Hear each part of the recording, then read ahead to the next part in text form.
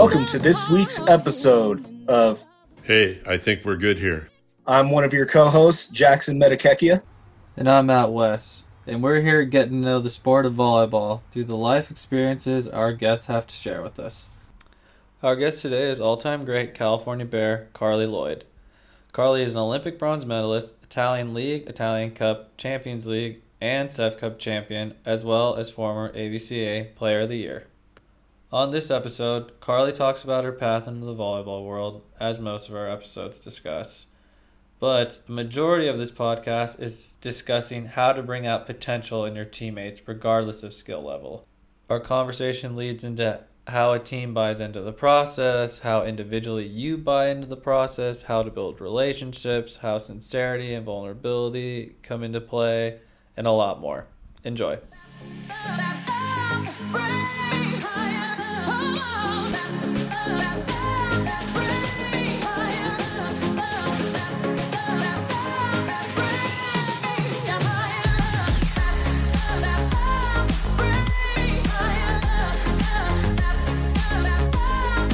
Are you gonna stop?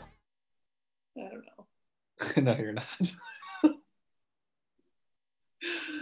I don't know. If I had to put money on one way or the other, I would say I'd put my life savings down that you won't.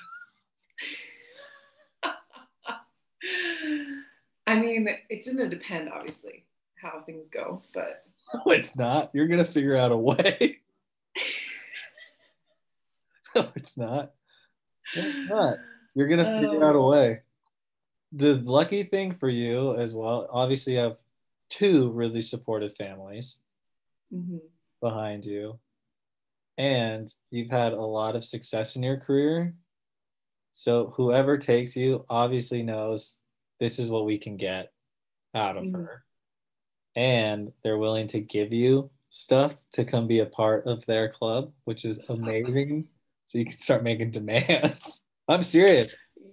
Like if you want to bring your mom or Riley's mom or whoever, it's like, okay, I need this and this.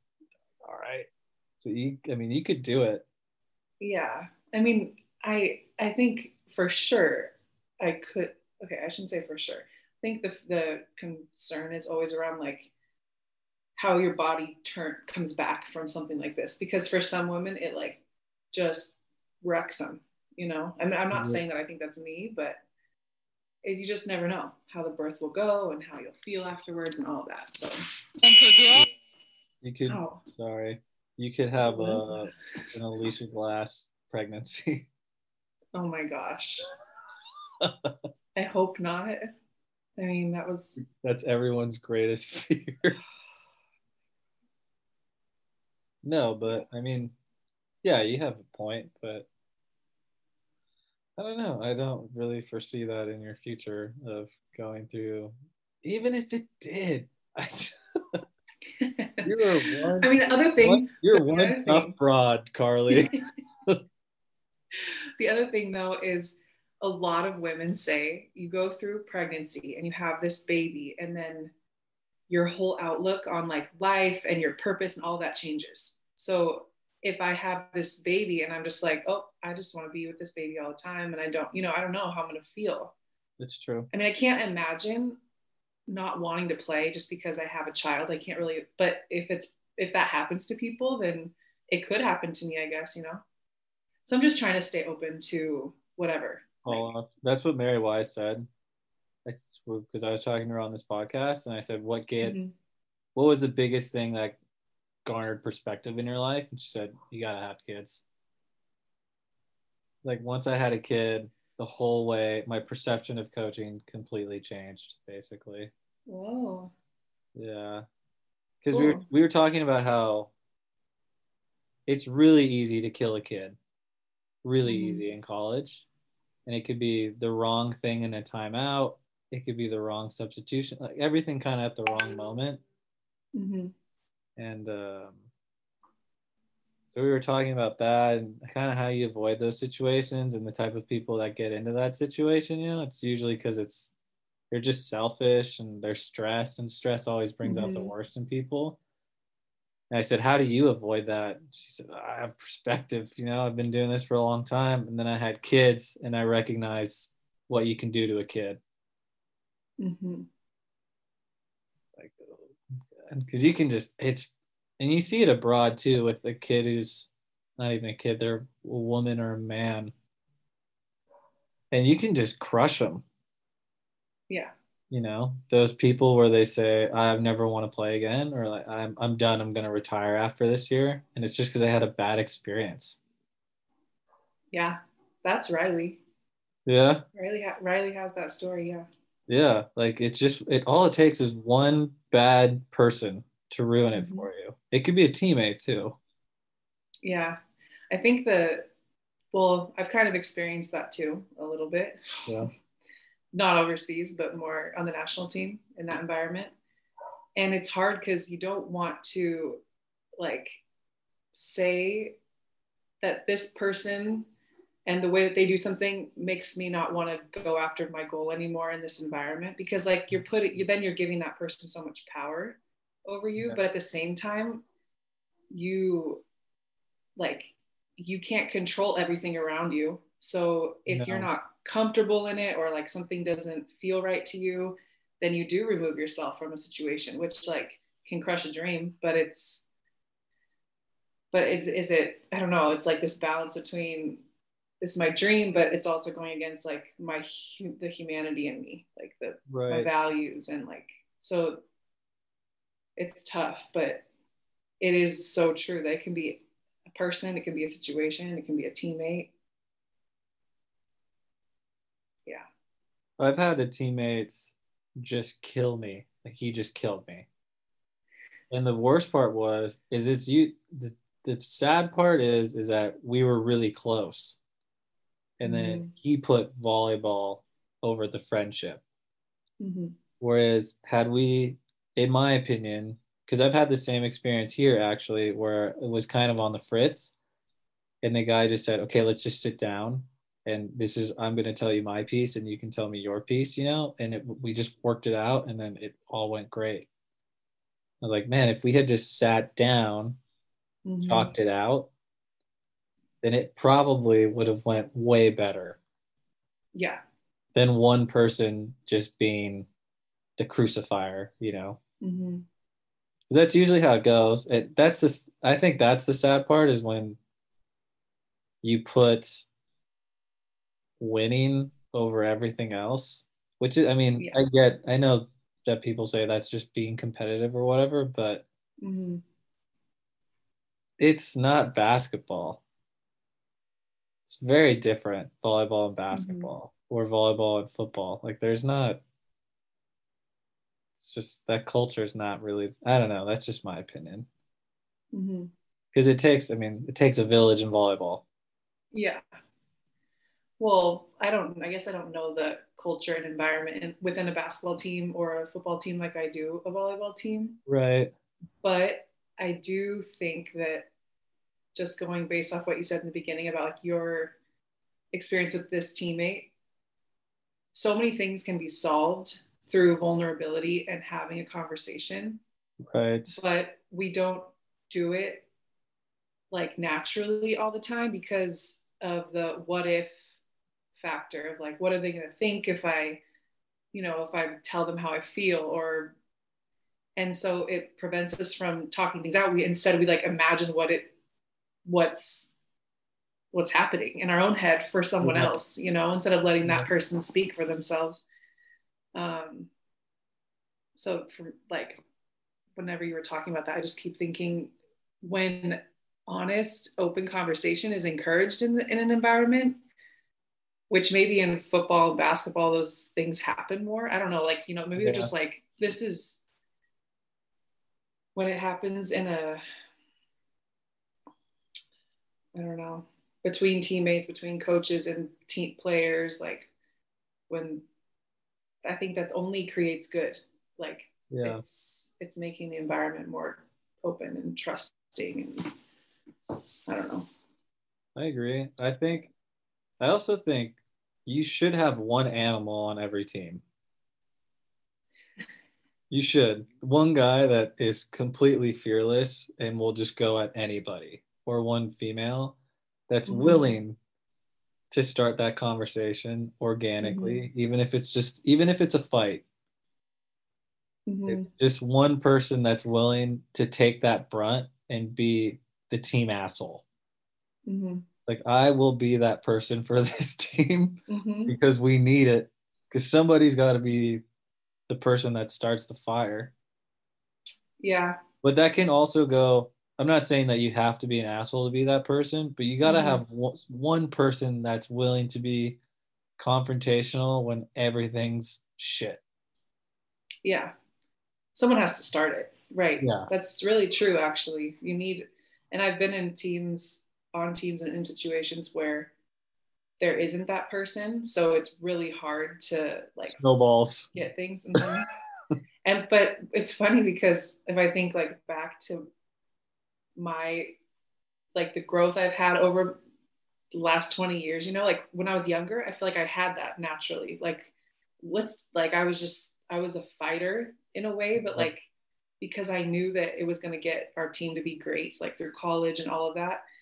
But you get into some environments where if you question where you are within a team, or like, is this my role? I'm not titled a captain, those kinds of things, they can keep players from just doing that naturally and like having it be super authentic. So, but if someone has that in them, like that desire to do it, and it's coming from a good place, because if it's coming from a place of wanting the team to be better, that's not wrong then, like the team needs it. It doesn't matter who you are. It doesn't matter if you're not playing or if you're playing or whatever. It's just about like finding solutions for your team to get through tough crap.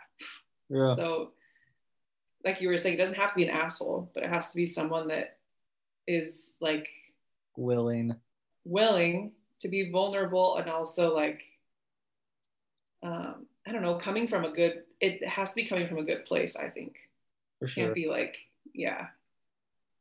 So I think a big part of it, I don't know how it was for you in all these, different places that you played, but also language, like the language barrier can be really tough. Because then you have to say it the right way so that it comes across properly. And then you have to spell it out. So then what what you want to say has to be really simple and get to the point, whilst also holding the right emotional value behind it, which is really difficult in the heat of the moment. That is so hard. Yeah. Break that down. You're like, all right.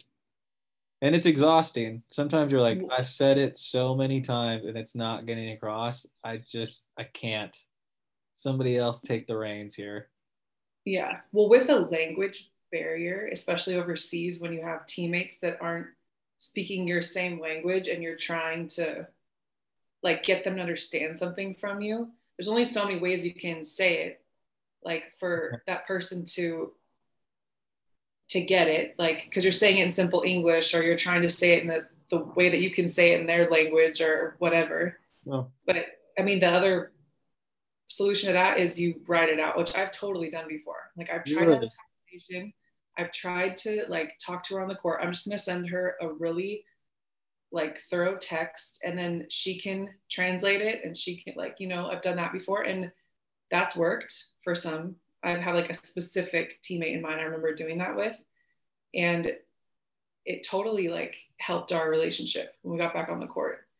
But you have to get like, first of all, you have so much patience, like you were saying, because communication's already hard with like, your best friend. It can be like I guess not my best friend, but no, but sometimes you can I've had that where I've let something, I knew something was wrong and I just let it go. Which you take that for granted with your closest friends. Like, oh, they're fine. They get it. There's no need to talk about that. And then it festers. I did that for a year. I let something sit for a year, and I texted him randomly at like 2 a.m. I said, "Hey man, I feel like something's wrong," and he sent me a 2-page text and said, "Yeah, you're right, something is wrong." Oh my gosh. Yeah, but that was it. It was maybe 10 minutes. Water under the bridge, because it ends up being it's your best friend, so Yeah. they get it. They just want to hear. They just want to be acknowledged, Hmm. like anybody. Yeah. Well, that's what it was, just opening the doorway for it. Yeah. That's and that's actually like a totally applicable thing in the volleyball world too. If you feel like something's off with a teammate, instead of saying, "Hey, this is how I'm feeling," it's like, "Hey, do you have something you want to talk about? Like, is there something that like Yeah. that's I do that pretty that." often. I learned that from Marv because he checks in on Mm-hmm. everybody. Okay. He's and his big thing is, are you getting better? Are you getting worse? Mm-hmm. That's his just little thing to kind of get the ball Yeah. going. So, but he checks in with everyone. The water boy, the scorekeeper. Hey, you getting better? You getting worse? Like, man, I'm just keeping score. Figured it out. Click this Yeah, but button. for sure. Yeah, and but he does it with everyone. So I kind of try to do that with everyone just to see where everybody's at. Mm-hmm. And there's always one guy that's got something to say. Nobody's ever happy. Like Yeah. you can't have 12 people that are all super stoked. Mm-hmm. Somebody's bummed with their role because there's no role clarity. They were promised something, they didn't follow through, whatever it is, you know what I mean? So I don't know. For me, it's important, and I'm big on like relationships. That helps me Mm-hmm. on the court. Wherever I stand in your life, even if you hate me, like, all right, I know that. So then we will not talk when we leave this gym, right? But that's Yeah. fine. You hate me. All right, cool. But we have to have a working relationship. So let's figure this out. Let's figure out how to Mm-hmm. communicate in this sector of our life or Mm-hmm. whatever. I don't know. Yeah. Are you the same way? Yeah. I think when I think back to like specific teams, I've been really, really vocal and like open and stuff with certain teams and then less with other teams. And it totally, I feel a difference in myself when I'm not as, because I need that connection. Like Yeah. when you're talking about it, I'm someone that has a lot of conversations off the court, like maybe not even in the gym, just about stuff. And like if I feel something's off, I like to know why. I've had teammates that like are so confused when I approach them with something like, "Hey, I'm feeling like this is off." And they're like, "You want me to talk to you about it?" I'm like, "Yeah, let's like have a Yeah. conversation, figure it out. Um, but for me, I think especially as a setter, like when you have to be able to connect with so many different people and you're also touching the ball more than anyone and a lot of people are looking to you to lead in a certain way, like you have to feel comfortable in your relationship with your teammates to be able to do all those things, I think, like to the best of your ability. So I think the more that I push that part, the better I think I am, like playing wise, because it's more like I know what I can expect from my teammates. And also just know them better too. Like, how Yeah. do I bring out the best in my teammates? Like, what do they need from me? I like that clarity. Like, do they need me to be fired up? Do they need me to be calm? Because I can do both, but there's a certain way that's more natural for me. But if a teammate needs me to do something else, if I don't ask and know, then I can't help them be better. So those conversations I think are good to have. For sure. I think what's interesting is something that we talk about on the podcast a lot is role clarity, how important role clarity is on every team. Mm-hmm. But nobody ever really clarifies the setter role. You know what I mean? So, because every setter is so different. And I think it's Mm-hmm. incredibly admirable when setters are total and complete assholes. and they don't give a shit about what Yeah. any of their teammates think. Like, Uh-huh. man, I don't know how you do it, but kudos to you for just tuning everything out. Those are also those guys are their locations borderline perfect. You know what I Mhm. mean? It's like those exceptional people where they're like, I'm really good, so I don't have to listen to Mhm. any of you guys, Yeah. you know? But for the rest of us, nobody ever, because there's this fine line, right? Of you have to maintain your identity, but you also have to adapt to 14 other people's identity. Mhm.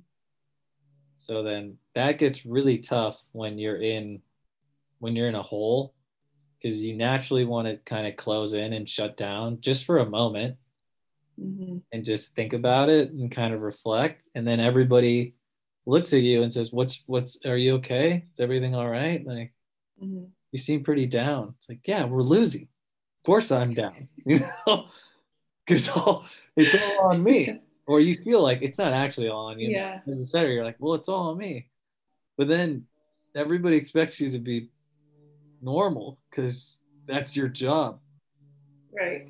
You're supposed to be the most idle human possible in every Mhm. situation known to man, which is tough.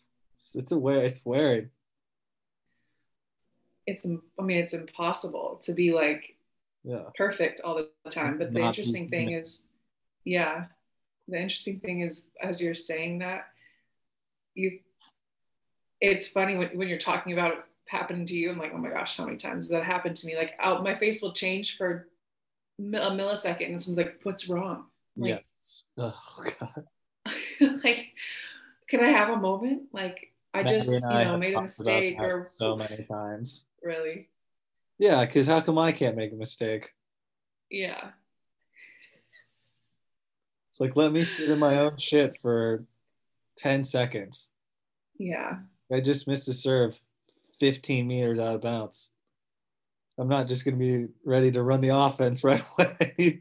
I need a moment. But the thing is, you like, I guess the longer you play, the more that expectation grows for sure. Like with more experience, you're expected to like just have it all together all the time. So I think that it's like it's hard to say you should have a tool that gets you reset right away, but our like um we have to have like the memory of a goldfish basically. You have to For forget everything. whatever just happened no matter what basically, because there's so many things to think about in the next play. So whether it was a great play and you freaking jack, like use that energy to go into the next play, but you have to, what's happening now, it's But always, do you use that energy? That's always the golden question too. Because if you're too jacked, then especially when you're with young guys or young women, if you're too jacked, you're gonna blow it. Like you get because you have I'm sure you've seen this. You get young middles and they're fired up because they just bounced the ball and they got to go back to serve. Like, calm down, calm down, calm down. And then they sail it. You're like, just put it in, man. You're doing great. Keep doing what you're doing, you know. And then the first thing they do is they go back there and they're so juiced, they serve 10 meters out the back. well, Ah, yeah, that's a specific player though. That's good no, no, for no. you to, I've seen this countless times. People make that's a not great everyone play. though. People make a great play and they're so jacked. It's like, okay, this was amazing. But then that same thing happens where it's like, okay, when does that play end? And when does the next one begin? When do we move on from this? How long does the celebration go? Because you see that on young teams all the time. It every time they win a point, they just won the national championship. Yeah. So then when they Well, lose a point, ideally, it's like, whoa. I mean, ideally you're resetting and the new plays before the next play starts. Like you're not carrying that over enthusiasm in the next play and letting it affect you. But I, you want to like that feeling is still good to take with For you, I sure. think. Yeah, yeah. Have you had those So I mean, moments there's where a you feel? balance. Have you had those feelings where you're, as a setter, like I'm going off right now. I'm going off, and then all it takes is one. It's like, all right, I'm going off. Just put the ball in my hands, Uh-huh. and we will score. And then you start giving everybody one on one, and then people start hitting in the net. And you're like, guys, I am feeling great. Help me out here. um, I don't know if I don't know if I've experienced it just like that. I think I've had moments where like I'm feeling great and things aren't going great around me, but I don't know. I think I guess when I'm feeling the way that you're talking about and I'm in that like flow, it's the team is in the flow. It's not just me. I guess like that's the It's a really weird feeling. I'm sure I'm gonna suspect hitters probably feel it more than we do. But that moment, yeah, where you're in flow and the team is not in flow is the weirdest feeling ever. Because it's one of the few times that you can genuinely say, this isn't my fault today. What is going on? I remember like feeling that once, and my reaction was I needed everyone to feel what I was feeling. So I was a monster in the right way because it turned our team around. But like Yeah. the natural thing for me to do in that moment was like, everyone needs to feel what I'm feeling. So I'm gonna fucking put it into you right now. Like you feel me, you see me. And I know that it's so funny because so many teammates say like your eye contact is so intense. Like It's like intense it's as your friend. and but like in those moments, that's what I'm doing. I'm like boring your soul with mine. Like you feel this because we're about to go to war. Let's go. And I feel like that's I don't know, that's like my way. Instead of because like you can feel that way and be like, God damn, my team's not feeling that way. And but instead you just make them You like have to, do yeah, you you have have to to make figure out how them. to turn it around. You have to, yeah. Yeah, or else you're getting slept. The thing, Yeah. the hard part is, yeah, you can only do that so often. Mm-hmm. You know what I mean? Because I've been thinking about this frequently lately about how, not because it's my situation, but I've just been thinking about it of certain people, and they say it in the NBA, like you're looter in a riot. So there's certain guys that have 30 points a game, but they're on dog shit teams. Mm-hmm. So it's easy to have 30 points when you're taking all the shots, Right. right? And I've always been hypercritical of setters on bad teams. I'm like, if you're the good, then you'll figure out how to win, right? But at the same time, if you don't have anything, if you don't have help, you're screwed, Yeah. you know? So I've been thinking about that lately and watching more setters on not great teams and figuring out like are they good? Are they making all the right decisions? And it's just never going their way. And then I Mm-hmm. thought, God, that must be exhausting. Yeah. And I've thought about that because in 2000, post Olympics in 2017, it was just Micah and Sander, and it was all young guys. And I remember thinking, Micah must be gassed because he's got to give it all every night and make all the right choices, or they have no chance. Mm-hmm. Which is that's when it gets tough. That's when I Yeah. mean that's how you make really good setters. I think is you put them on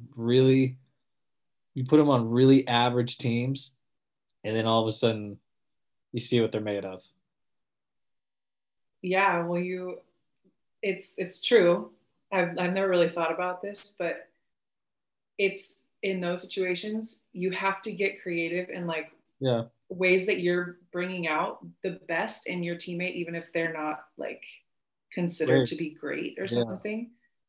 But in that space, it's like, can you just instill this mad confidence in what it's Everyone. not just like, yeah, and everyone, but like then it's more about, okay, our team isn't the best, but like if we like are individually, we're not the best, but if as a team we can like make each other better all the time, like that's all we're doing, goodness can come from that. But like you have to have like a buy-in from everyone, It's right? yeah, well that and it's exhausting because one, you have to play that way every day Mm-hmm.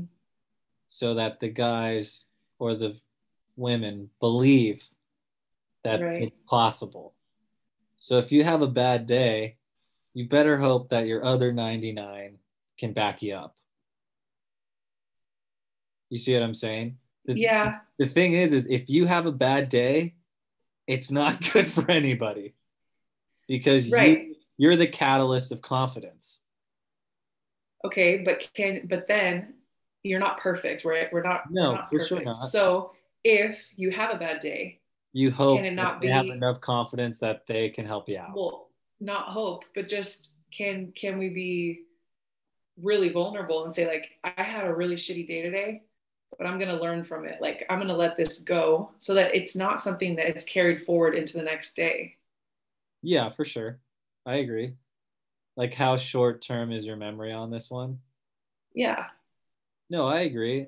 I'm thinking more of in match if you're having a brutal day, Oh. then then because it's so easy for your teammates to give up. So you're like, if he's not playing, we're screwed. And you see it with teams like a really good opposite, or that opposite just drops 30 points a game, right? Yeah. Every game. And then all of a sudden, it's not like they no show. They're probably just tired or whatever. Mm-hmm. And they drop 20 and you lose. It's like, man, I got to drop 30 every night. But Well, it's because it's yeah. not the 30, it's what the 30 resembles. The 30 is it's the confidence that everybody gets from the 30. It's your presence versus the actual point. You see what I'm saying? Yeah, I see what You you're have saying. to you have to do your job and you have to be present. That's your value when you're on teams like that. Yeah. When you're on really good teams, and I've thought about this, is talent can take over for fatigue. Mm-hmm. When you're tired and you're really good, your talent can take over. You can rely on that for a little bit. Not Mm-hmm. always, obviously, but it can take over for a really good team. I'm sure you saw that at like Exacerbaci when you guys are gassed and you have to go play like Petete. Like, all Mm-hmm. right, like we're not having our best day, but we're gonna win this game. Our Mm-hmm. talent is just gonna win this game for us, right? But when you're on mediocre teams, you don't have that luxury. You have to be your quality players have to be, themselves and good. And then they Yeah. also got to bring out the best in everybody else around them. Because you're an average team. That's what happens when you're on Right. average teams. Yeah. Yeah. But what happens when that like runs out? Yeah, that's what I'm trying to figure out right now. That's my I'm trying because I'm curious both as a teacher and a learner. How do you get around that? Mm-hmm. And I mean, because the Miami Heat did it. They made it to a final and they had one superstar and everybody else was basically a role player. Mm-hmm. Like, how did that one guy get everybody to buy in so hard and then move forward? But I think it takes a village. Like, it's got to be not just the players, in my opinion. I think your coaching staff's got to buy in and your management also has to buy in. It's like, that's the guy or those are the guys and they're going to take us to the promised land on an average team, which is really, really hard. Well, it's it's hard, but it is doable. Yeah, And it is. and I think it has to do with, if there's one person on the team that believes in the team and what the team's capable of, and they see it a very clear way, like their belief is, it's unwaverable, even if they have bad days or whatever, and they can find a way, that person can find a way to like get the team to just believe what they do, like every day, whether with hard work, with like setting the right um values within the culture. Like it's freaking possible. You're saying that Miami did it. I've done it with teams before when I was, like, I remember, but it's, at the same time, I don't think that that person has to feel pressure to be perfect all the time. What they have to do is create an environment, like you're saying, where everyone is bought into it and giving the best that they can, but knows that there's room for, like, there has to be room for failure or like growth. Absolutely. Or setbacks. I think a huge component of this also is experience. Mm-hmm. Because if you have a team of young guys, it's tough because they can waver in and out of that easily because they haven't dealt with frustration or sadness or fear, right? Nearly as much as old guys have. Whereas if you have a team of average 30-year-olds, they're going to be rock solid because they're not easily faced. They could give up an ace and I think they don't give a shit. It's like, all right, guys, we've seen this before. See it again. Right. So I think experience is also a huge component of it as well. Yeah. That's well, if you have what? No, go on. No, it's true. Experience, if you have experience, if you're 30 and you've played 20 years versus you're 18 and you've had a year, Yeah. It's way more likely that person's able to just deal with a bad day, where someone that doesn't have that mental strength or like the experience of going through some tough stuff, like they might crumble or think it's over because we've had one bad day or I had one bad match. I've always found it really admirable when guys come to me, and some people see it as weakness, but they just tell me, and like, don't give me the ball. It's not my day. It's not my day. And I'm like, all right, at least I know. Yeah. Instead of like trying, cause I remember talking to you about this when I was in Czech. And I said, how do you deal with people that are just in the tank? Mm-hmm. And I said, I probably overset them because I want them to feel confident. But in the end, you end up losing more than you end up winning. Mm-hmm. And then you look like an idiot. It's like, I was just trying to do the right thing.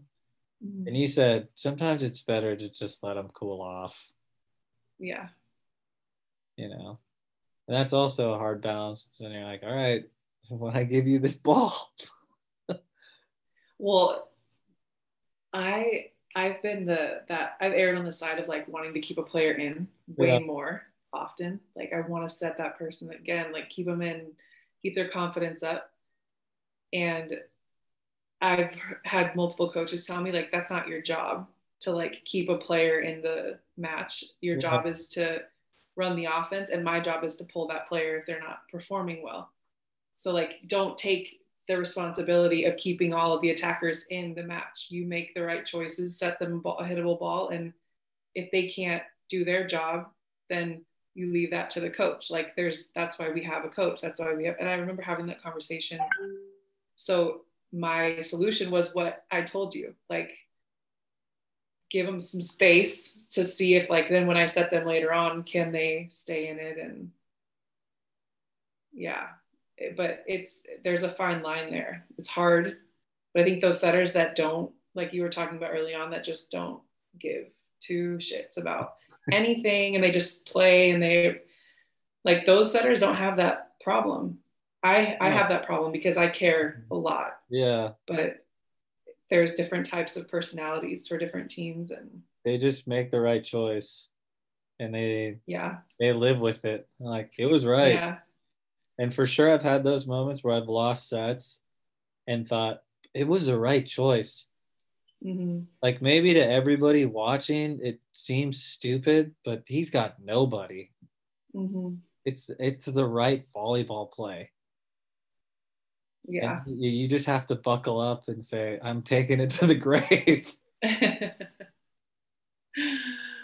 Yeah. Yeah. Oh, gosh, when I think, like, there's been times though, oh man, those are brutal. When you're like, I didn't have any other choice, and it like you end up losing a match. And even if it was the best choice, it's you still walk away feeling like I should have done something. I've done that before. I'm like, I should have done something different. Should have just tried that other thing that didn't make any sense at all, but like should have just done it. Yeah. Oh man. Yeah, it's a really it's a tough job. Really, yeah, It's a tough it job. is. But it's fun. It's a fun It job is. I because, mean, you're just figuring out puzzles. well, there's always room for getting better. Like there's always room for improvement when in this job. Oh yeah. That and yeah, I mean I agree with that. But there is, I mean, Oh it's yeah. true. Well, For everyone sure. says that for a setter, especially like the older you get, it's because of experience. Because like you, it's a very mental position. Yeah. There's so many things to think about and to the way, and um, so I just feel like that's why setters last longer than a lot of other positions, because it's maybe not as physically, I don't know, taxing, but I mean, it's because you can learn a lot the older you get. and the older you get, the more you see and you just pick up. Mm-hmm. And you can just that and the amount of information you can retain Yeah. just keeps growing. Yeah. And I remember thinking now and when I was 23, like there's no way I could think of everything I think of right now at 23 and hold it Mm-hmm. together. I would have just broken. Yeah. Like, what is this guy talking about? Yeah. That's true. Yeah, and a lot of Maddie and I were talking about this. If you think about yourself, if you think about yourself going back to Cal, for example, right now, well, no, I mean, Mm-hmm. post baby, Mm-hmm. right, to go in and play, it would take you 2 days to figure everybody out, Yeah. and then you would just destroy doing nothing, playing at 50% just because you know everything. Mm-hmm. The coach would tell you the system. All right, I got it. I know how they block. I know how they defend. I know what we're supposed to do. And now I just cracked the matrix basically. Yeah. Right. I remember thinking that my senior year. We would start scouting for other teams, and then because it's your fourth year, you know how it's a system. So you're like, oh well, Mm-hmm. this team bunch reads, so we'll just crush them out of the middle of the court because they're never going Yeah. to commit. I remember thinking that with BYU. It's like just kill them out of the middle or whatever team. Mm-hmm. No. The crazy thing when I think back to college, like we watched video and stuff, but I think that just like technologically, how much more advanced everything is now, it's got to be so much more in college now than it was even when we played there, you know? So yeah, I was at the very tail end when they started bringing in the TV monitors. Oh, yeah. And I was like, what the Yeah. fuck are we doing here, guys? Mhm. I thought it Sounds was like a normal thing. yeah, you have to have it or you're Yeah. like a dog crap program. Like, oh, you have no Yeah. money or whatever, and people look down on you. How do you like that? The video feedback. You're a big feedback person, right? Yeah. I like it. Are you Helps me a audio lot. or visual or both? Visual. Visual. More visual. Yeah. I mean, audio, I, I, I'm good with audio too. I guess I've gotten better. But when I can see myself doing something right, it's way more beneficial for my like process. Like I can see myself doing it right, or if I see myself doing it wrong, I like learn better that way than someone telling me. When you get reps, do you? Because for me, I could miss every ball, but if it feels good, I don't care. I'm like, I Mm-hmm. know this is the touch. Tomorrow they'll probably all go in. Today is just not the day because the hoop can either be, it's your best friend or your worst enemy. Uh-huh. If it feels good with anything, even serving, I could serve a ball 15 feet out. I'm like, toss was great. Everything was great. I'll probably Yeah. make it the next one or whatever. Are you the same? Or is it because you're visual? Do you have to see the ball go in the hoop for it to feel good?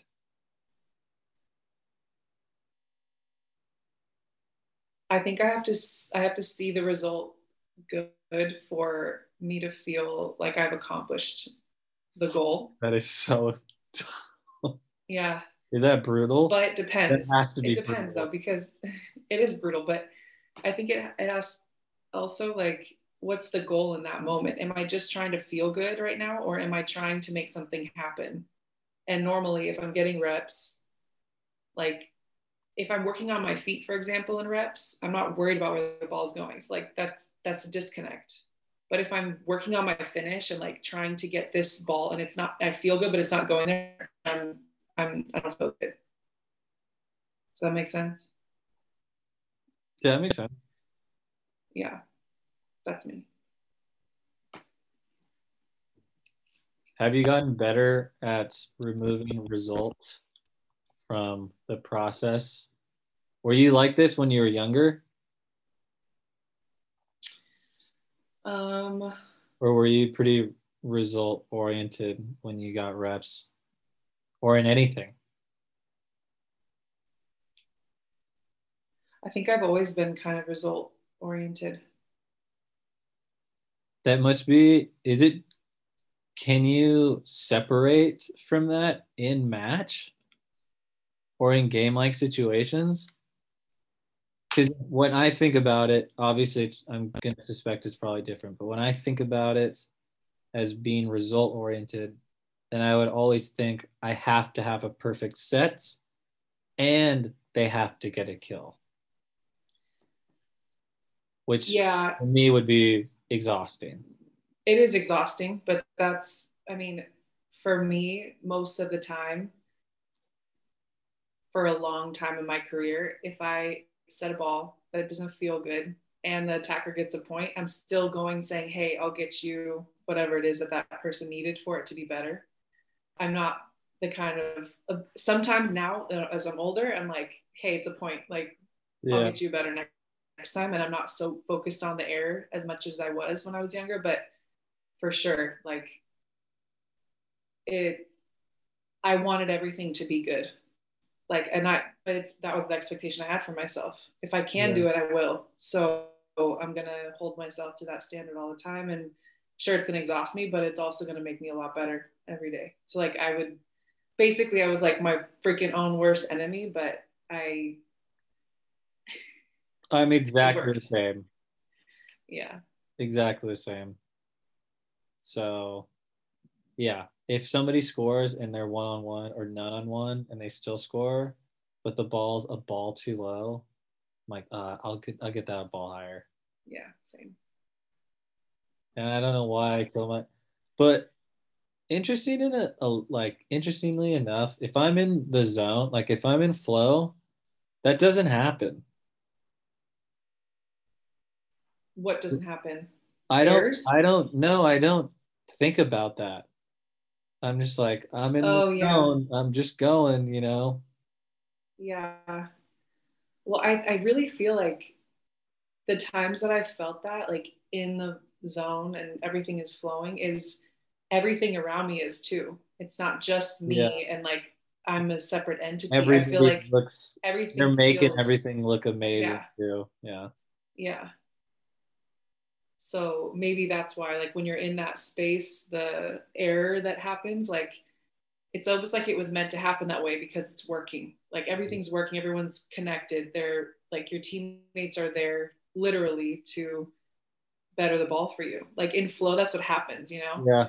Yeah. And, Yeah. but if you're not there, if you're like super analytical and in your head and just struggling, then it's like, Totally. there's all this other, like, it's resistance all the time. When you're in a tough spot, or when you were in a tough spot, and it's just not your day, how do you get out of it? Um, Because I've asked a couple well, of people and they say, "Oh, I simplify it," and I mhm. I can't do that. I think, For me to break it, then I have to do the most wild play possible.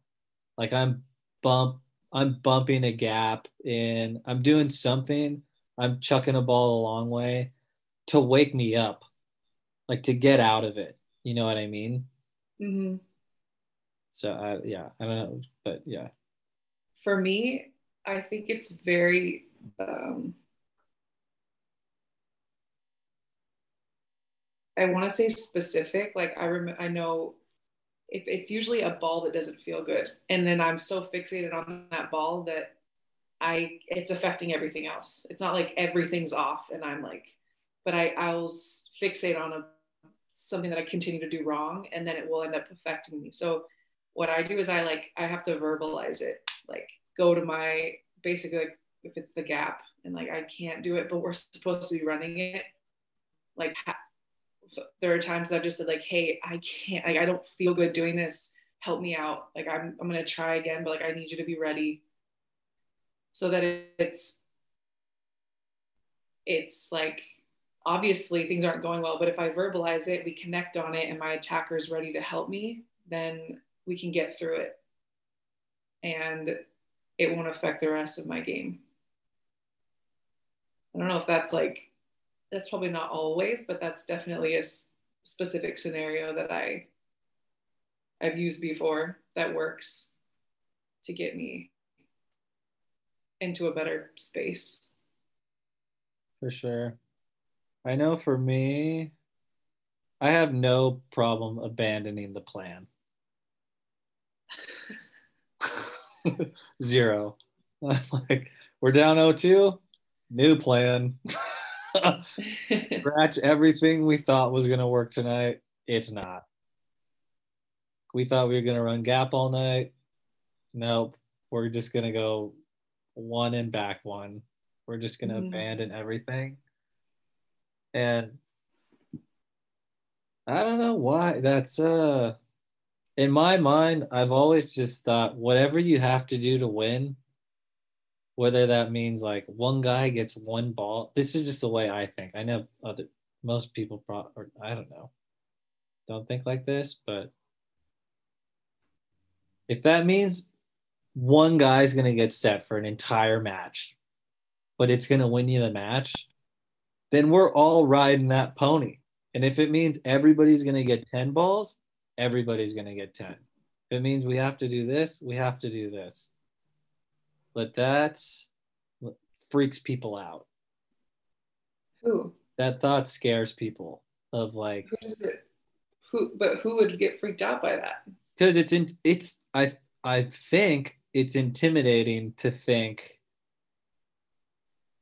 it's it's intimidating to think we have to try something completely new that we haven't done in a game. But that's why Oh, I see. that's why, but for me, I'm like, yeah, this is another Yeah. another trial. Here we go. Let's do it. Let's make it work. Yeah. I think And that's good. yeah, but I think it's yeah, I don't know. It scares some people to think, from my experience, like everything we practiced didn't work. Like, yeah, well, that's why we're pros. Or even in college, it's like, well, that's why we play volleyball. Like, who cares if it didn't work or what? Like, your jump spin's not serving or working, and everybody's jump spin isn't working. We're all going to float serves, stuff like that. I'm like, screw it. Yeah. Everybody put the ball in. Let's see what they're made of. I mean, I've never seen like that kind of stuff happen, but That happened to me in a I, playoff series. The best server in the league float served. The whole team float served. They would miss maybe 2, 3 serves a match, and they beat us. They were like, "We're gonna make you beat. We're gonna make you beat us tonight, every single night." It's actually smart. It's brilliant. Yeah, it's actually Well, it brilliant. is. I Like mean, you have to it, start out at a more than higher clip than you're used to. Earn side out at a higher clip than you're used to, because there's not that many errors anymore. yeah, I think And it's brilliant. I commended them. I was like, bravo, guys. Yeah. That's it. I mean, that is adaptation at its finest. I thought that was pretty cool. Yeah, I think like that your game plan can be a game plan, but when you get out there, anything can happen. So any type of adaptation is necessary, I think. Like, Oh man, the amount of times I've fought Marv in film about that. I'm like, Marv, because he'll look at me and he's like, you don't agree? Nope. He's like, well, it's my team, so we're gonna do it this way. Right? And then we get into the game and it's not working. And then we call a timeout and I go, so are we gonna switch or what? It's like, all right, let's change it up. We'll see what happens, whatever. But a, a lot of people, and it could be a total ego thing also. They don't like the idea of getting rid of the plan because, you've put so much time and effort into the plan or whatever. So then it has to work. yeah, I think you know, there are people like that. Yeah. you But know, I think the ideal is to be open to it. And you kind of have to have like, it's like having a backup plan. Like you can't expect everything to go the way that you plan it. So no, especially when other teams are allowed to adapt to you. yeah, exactly. They're scouting same way you are. So Yeah. I think that's my favorite line is other teams are allowed to play good. yeah. I love saying that when you're winning, when you've won a couple sets or whatever, and the other team starts turning around. It's like oh, and frustration ensues. It's like they're allowed to play good.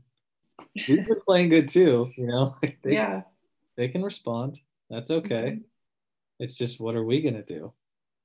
Yeah. How do we adapt? Where did you hear that? For I have no idea. did someone you just yeah. That's a good. I mean, that's a great mentality. Yeah, I mean, I don't know. I like it. It's fun. Yeah. Adapting's fun. But I'm also, how do you, I mean, when you go into games, you have your plan, and are you going out just attacking full force? Or do you kind of let the game come to you and then evolve with the game? I think I get information before, so I have an idea of what they typically would do. So I have like an idea of how I'll start a match. But I'm definitely a feeler of the game. So I'm constantly like wondering if they're changing. Can I change? Should we try something different? Um, I like that better. Like having the freedom to change within a match is, I think it's really important, especially for a setter. So, I've felt in my experience, sometimes when you're so open to the change, though, that could hurt you because when one thing's working, you're kind of like, oh, but like that's working, but maybe this could also work. mm-hmm. And then it doesn't, obviously. You're like, oh, shit, should have just stuck to the one thing. Because sometimes it gets on, and honestly, sometimes it just gets boring. Like, Jesus, we're just gonna keep doing the same. Like this team can't figure it out. We're just gonna do the same thing over and over again, and we're just gonna keep killing them doing it. Like Yeah. they got it. They have to figure it out. They got to figure it out. I always think that way. Like they have to. They have to figure it out. And then obviously they don't. They're like, all right, we're just gonna keep killing you the same way then. Yeah. All right. It's not boring. That's like, I don't know.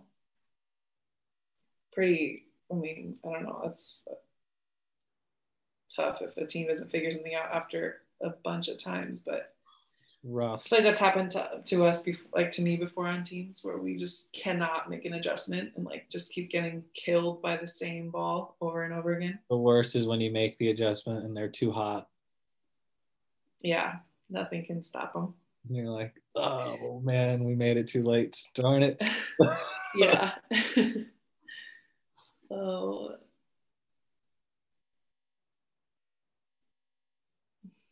The podcast isn't supposed to start this way. We just kind of went into it. Okay. Usually, well, no, it's great. Fantastic. But usually I start with how did you get into volleyball? Okay. And then you tell us how How did I get into volleyball? yeah.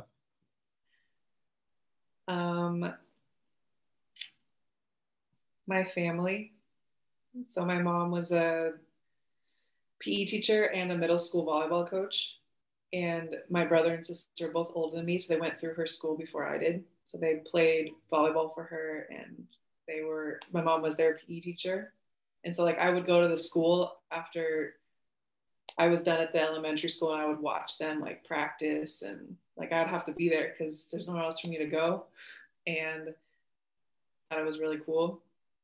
So I asked my uncle. My uncle started coaching and helping my mom up there. I asked my uncle if he would start teaching me some stuff. So before I went into 6th grade where I could try out for the team, he put me in their driveway with the ball and started teaching me like some of the stuff, like how to pass and what setting was. And so we learned in my driveway, and then I tried out for the 6th grade team when I was 10 or whatever, 10 or 11. And I loved it. It was my new favorite sport. And still is. The rest is history. Who was it when this Cass Lickman came on and there's some ridiculous ages people started playing volleyball at. Yeah.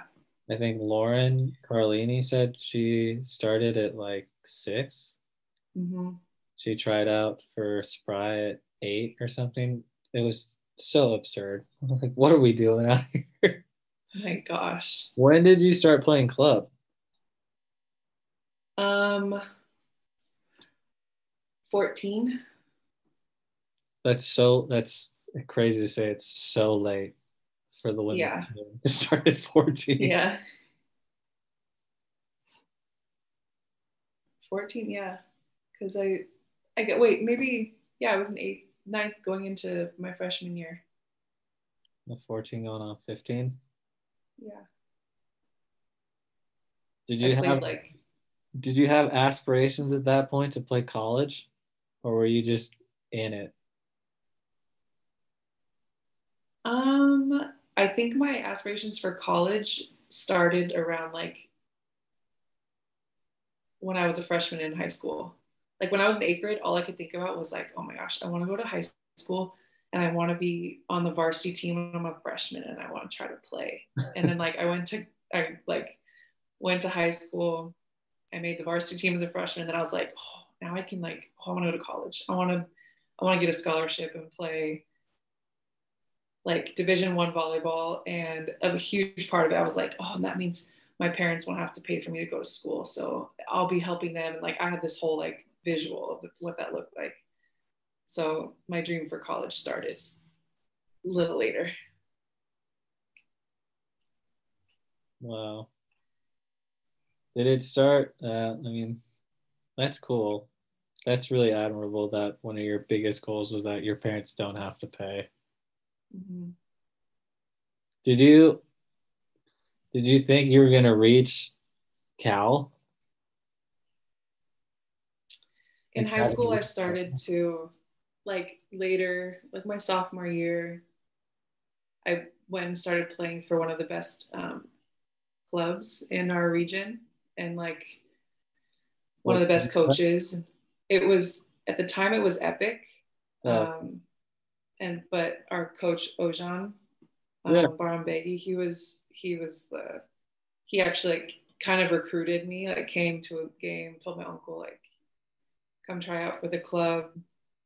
But he had this whole vision of like he told me if you want to be a like high level player, you should probably be a setter, not an attacking setter. Because at the time I was only running 6'2s. I wanted to be an attacker. So I was setting, but I was always attacking. And he told me that I needed to run a 5'1", and I was like, "Are you kidding me?" I was so against it. Like, I'm not doing that. I want to be an attacker. Anyway, long story short, I ended up at my sophomore year. I went and played for his club at an 18s team and ran a 5'1". So I did that for my sophomore, junior, senior year, and like during that time, started getting like letters and stuff like or like interest. Yeah. So yeah, that's I guess to answer your question, yeah, I did think I could go play somewhere good because I was playing at a really great club and we were having success and I was getting interest from places. So I think I committed to Cal my junior year. Who was it between? I had visited UCLA. Was talking to Nebraska. I had gone on an unofficial to Washington. I had visited a couple smaller schools too, but I think when I went to Cal, I was like, this is it. This is where I want to be. Felt so right. It was pretty cool. That's amazing. That's a nice feeling. Yeah. Did you? That's so sick. Let's go. What? This is it. Well, it wasn't so much like it wasn't just the volleyball, it was the whole thing, like my Yeah, whole feeling when I showed up there that's fair. with I remember coach and I visited Pep and I loved Marv and the staff, but I was not into Pep. oh really? Yeah, I was like, this place is overrated. I don't get it. I don't see Mm-hmm. what everybody else has seen, obviously. Mm-hmm. And then I went to school there. I get it. I've still never been to that campus. You're missing out. I've heard it's Everybody says amazing. it's beautiful. The buildings are lackluster, to say the least. Really? But the view is for real. Wow. Yeah, the view is it's like PV. Oh yeah. I'm serious. No, yeah, I guess that's yeah. You're just sitting on a bluff Oh, looking at the ocean. it's crazy. It's pretty nice. Yeah. Yeah, but God, what a time to be alive. Anyways, sorry. Um, you were gnarly at Cal. I remember watching you when I was in high school. I was like, this chick's really aggressive. Yeah. I've yeah. I had like a weird You were living the setter's dream though, because what? well, you were hitting like they were setting you. No, they didn't. Yeah, they did. I remember. I blatantly remember watching you, and I mean, your libero was setting you balls. sometimes like if we're out of system and Yeah, like, I mean, you're hitting, and if you weren't but it hitting, wasn't like something. I was really aggressive, like offensively for sure. But I didn't get set a lot. I just got set like sometimes. I was like, I'm gonna be ready. If I'm not setting, like you can set me, but it wasn't like a part of our offense. It felt like a part of your offense, like moving into the final four. Like she gets set a pretty fair amount for being a setter. Yeah, I loved hitting. I loved being an attacker. I still like have dreams of like playing one season as an attacker overseas, just like on a lower team and just trying it, see what it feels like, knowing how hard it is to be a setter on a team. Just like, how can I don't know. I think it'd be fun to be an attacker, For sure. be an outside. Yeah, 'cause We'll I'm sure see. physically it would be incredibly demanding, but mentally you'd be like, this is a dream. Yeah, You guys are hanging out. set me. Doing Yeah. work. Oh man, that'd be fun.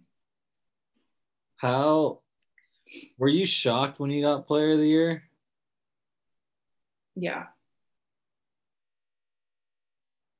Who was it between? Was you? I mean, Alex had been the best player that season. Like Alex Kleinman, she was at Stanford. Um, like she, I think everyone thought she was going to get it. She got what's the other title? ADCA player of the or no? Nope, you got that. Yeah, what's there's another one like that a magazine chooses, I think. Volleyball And she was, magazine player of the year. I don't know, something. Okay, anyway. But yeah, no, I wasn't prepared. I remember our like media guy having a meeting with Tara Murray and I was like, you guys are both like first team All-Americans, so you're up for NCAA Player of the Year, so you have to have like if you do get the Player of the Year, make sure that you I don't know, I think she said like make sure that you mention like our athletic director and the program and like thank, the staff or whatever. And I was like, yeah, okay. And so I remember like they're naming the like accolades of player of the year before they say the name. I was sitting next to Cass Lickman at the table because she was a first team All-American too. And they're like, setter, and they start going through things. She looks at me, she's like, it's you, right? And I was like, oh my God. I was like so not ready. I'm like, are you kidding me? I'm already crying. Like, no way. This is good. And so I go up there and I remember the first thing I said was what Jeremy Wu had told me. You have to mention these people. So I was like, I just want to thank, and I like remember to say, and I was like so overwhelmed. And then I just was bawling, like talking about my uncle because he was there. Yeah. But no, it wasn't common for setters to get player of the year. And I wasn't ready for that, like prepared for that moment. Because they didn't tell me. They like try to play it off like, yeah, it was pretty amazing. I've looked for that video. I can't find it. I think it'd be so funny to watch 10 years later. myself like just fumble through this speech. So funny. Did you? And then I don't I'm guessing it was the same. They give it to you before the Final Four starts, right? No, it's Or is it after the semis? after the semis. I think that's stupid. Why? If you're going to give somebody that big of an award, do it way before the tournament starts or after. Yeah. Because you're just setting them up to fail the next night. Because they have not, I mean, you're like 22, 21, like get the biggest award you've ever received in your life. And then you have the biggest game of your life. It's like, all right, well, now I got to live Yeah, up that to is this. true. Yeah,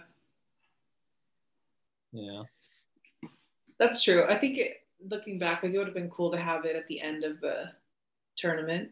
Like, but they do, I think they do the awards banquet the night before for some reason for the finals. Oh man, how was it painful to not bring it all home? Oh, yeah. It was brutal. We lost to Penn State every single year in the tournament. Like every year, freshman year in the Final Four, sophomore, junior year in the Elite Eight, senior year in the finals. Every year we lost to them. And they were the champion every year of my 4 years in college. They had like went on their whatever streak winning titles in a row or whatever. So I was so over them by my senior year. I was like, you guys have got to be kidding me. You have knocked us out every year. At least they won it. I think it's worse to get knocked out by a team and then they get knocked out the next round. You're like, come on. We're going to knock this out, then go on and win the whole thing. That's true. How'd you know you were going to go play pro after that? I was my senior year starting to understand that was an option. So I didn't know yet because I had no contacts or anything, but an agent approached my uncle at the Final Four, my mom and uncle, and and then I ended up signing with him, a club with him in Italy that next season. Who was your first club? Was it Busto? Busto, yeah. Dave Hunt told me, this could either be true or false. Dave Hunt told me that I think it was your time at Busto, your trainer, your weightlifting coach was so impressed with how strong you were that he would just say, Carly, one more, and just put more weight on just to see how much you could take. Mm-hmm. And then it ended up destroying you physically, but he was impressed. True story. It's true? True story. What a dick. Both of my shins fractured that season. But we don't know. I mean, obviously, I don't know if it was that. Well, of course it was that.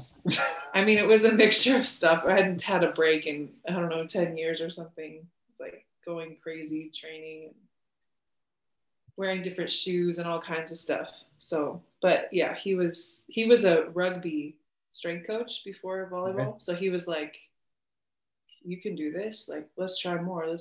And I'm like squatting down to 90 degrees, like a normal squat. And all the Italian girls, like they go 45. They're like, yeah. I'm like doing a full squat. And he's like, one more. I'm like, oh my God, I could do more, but like, I don't need to. I'm not a bodybuilder. I remember putting on like, I don't know how much like muscle mass that season. It was crazy. That's nuts. But anyway. Was it your first year? Did you guys win Scudetto? Yeah. Sick. Did you guys win everything? Yeah. You won Cup, the trifecta? Yeah. And Sev Cup? Yeah. It's not a bad way to start off pro. And you broke your shins? Yeah. It's pretty eventful. That's pretty cool. Yeah. I mean, not the shin breaking part, but to win 4 times. Yeah. I mean, we were that team that like wasn't supposed to do anything spectacular. Yeah. And then we ended up doing something that hadn't been done. It was like, yeah, an amazing way to start like my professional seasons overseas. Who was the coach of that team? Carlo Parisi. Is he the best coach you've played for? He's one of my two favorites. Him and Massimo Barbolini are my two favorite coaches I played for. What makes them stand out? Two different things for them. Like Carlo, what I loved about him was he was kind of pretty hard on us, like one of those coaches that he's gonna yell and he's gonna scare you a little bit to get you to understand what he wants you to understand. Like he's really technical and like breaks things down, and I love the way he runs practice, like just all of his drills. He's just like he gets the game and he freaking studies the game. Like his videos are super thorough, all that. But like for me, he was a great leader because he would hold me accountable and be a little hard on me, but also give me the freedom to like run an offense. He didn't have rules that I had to follow, but he was always there to like help me figure stuff out. Yeah. And then Massimo, he's so different, so chill. Like literally was all about just like go play, trust yourself, go play. Again, knew the game really well, but just had a really easy way of like leading a team. At least the team I played for with him, like he was the perfect fit for our team because we're a pretty experienced team, but so he could kind of give us the reins a little more. Like he wasn't really controlling with stuff, but he made it like really fun for us. Cool. Yeah, he's the coach I won Champions League with. Palmy. Yeah. What was different about that team versus your Busto team? Is it just talent?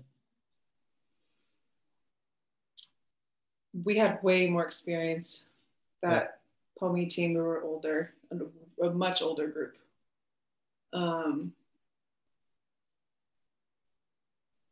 My Busto team, we were really young. It's like, I think our oldest player was probably 24, maybe at that time. It's really young. Yeah, we were a really young team. Actually, we had one older player. I remember Chiara Delora. She was a middle blocker, but everyone else was young. We were all under 25, I think. Anyway, yeah, I don't know. The difference, maybe just experience, everything else. I mean, we had a lot of foreigners on both teams. Both had Italian coaches. I don't know, they were both such a selfless group of girls on both teams, like really good at training hard and like working for each other. No drama ever, which was like amazing. Yeah. And if there was, like I had a teammate that I would struggle with sometimes, like she's the one that I would text, like, okay, if you're not going to get it on the court, can we figure this out? Like, yeah, it was just like we were constantly trying to make it better. So yeah. That's awesome. 2015 was your year. That was a good year. That's a great year. That's a great year because you went to Toronto together that year, right? Mm-hmm. 2015, you guys won Pan Am Games. You got MVP, and that pushed you over the edge. And then all of a sudden, you were in consideration to go to an Olympics. Well, I was actually cut after that tournament from the team. Really? Yeah.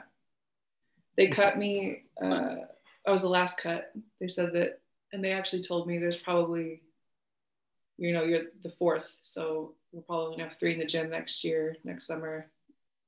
Like, we're not saying it's impossible, but it's not looking good. When I left the gym, I didn't think I was going back in there. So when I went to play that season, I didn't hear from them until April after Champions League. I got a call from them saying, you have a tryout in May when you get back. What 2-week tryout consist of? Being in the gym again. I mean, I was able to come to the gym and train for 2 weeks, and they were going to tell me if I was cut or if I could stay. And then I made that tryout, and it extended for a month. Okay, we're going to keep you here one more month. We'll see how it goes. And then I made the Grand Prix roster, and then I traveled that next month, and then came back. And in June 30th, I was told I was going to the Olympics.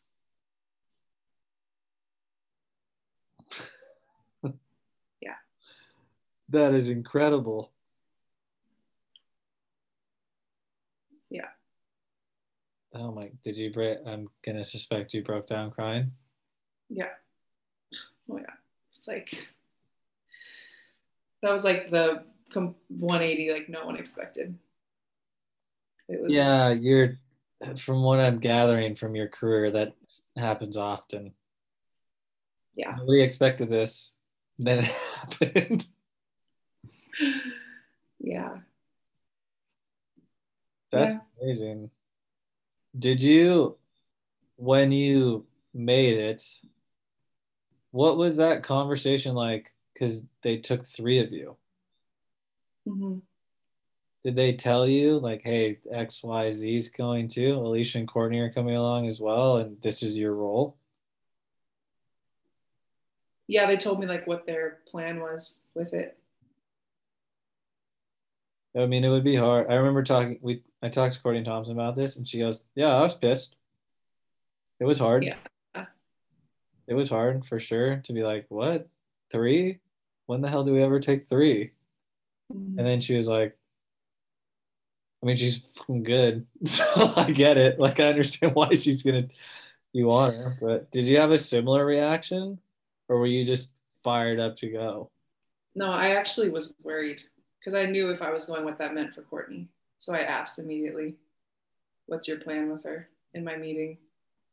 And they told me their plan was to bring her as a serving sub DS type of situation. And I was relieved, to be honest, because I knew what she did for that team from a leadership standpoint. And she's a great setter. And like, I knew what kind of year I was having and the things that I was doing that were helping the team. But Courtney was like one of my closest friends. So I like wanted to be sure that I was concerned about her, want to make sure she'd be okay. And it ended up they were taking her anyways. They just were taking her in a different role. So I was actually pretty fired up, to be honest, not angry at all. Yeah, that's fair. Yeah. I have to eat, Matt. I'm starving. I'm dying. Okay. No. It's okay. I think we're good here. Go eat. Enjoy life. This baby is like starting to move around, and I know that activity either means we're hungry or I'm trying to rest and the baby wants to stay up. But right now, I'm starving. I'm gonna eat. Okay. All right, dude. Thank you for taking the time to come on and yeah, it was fun. I appreciate it. You're welcome. All right. Well, good luck down the stretch. Thank you. I appreciate it. We'll need it. We'll need it. I don't even know what's going on with your team, I guess, that much, but a lot of teams need it. So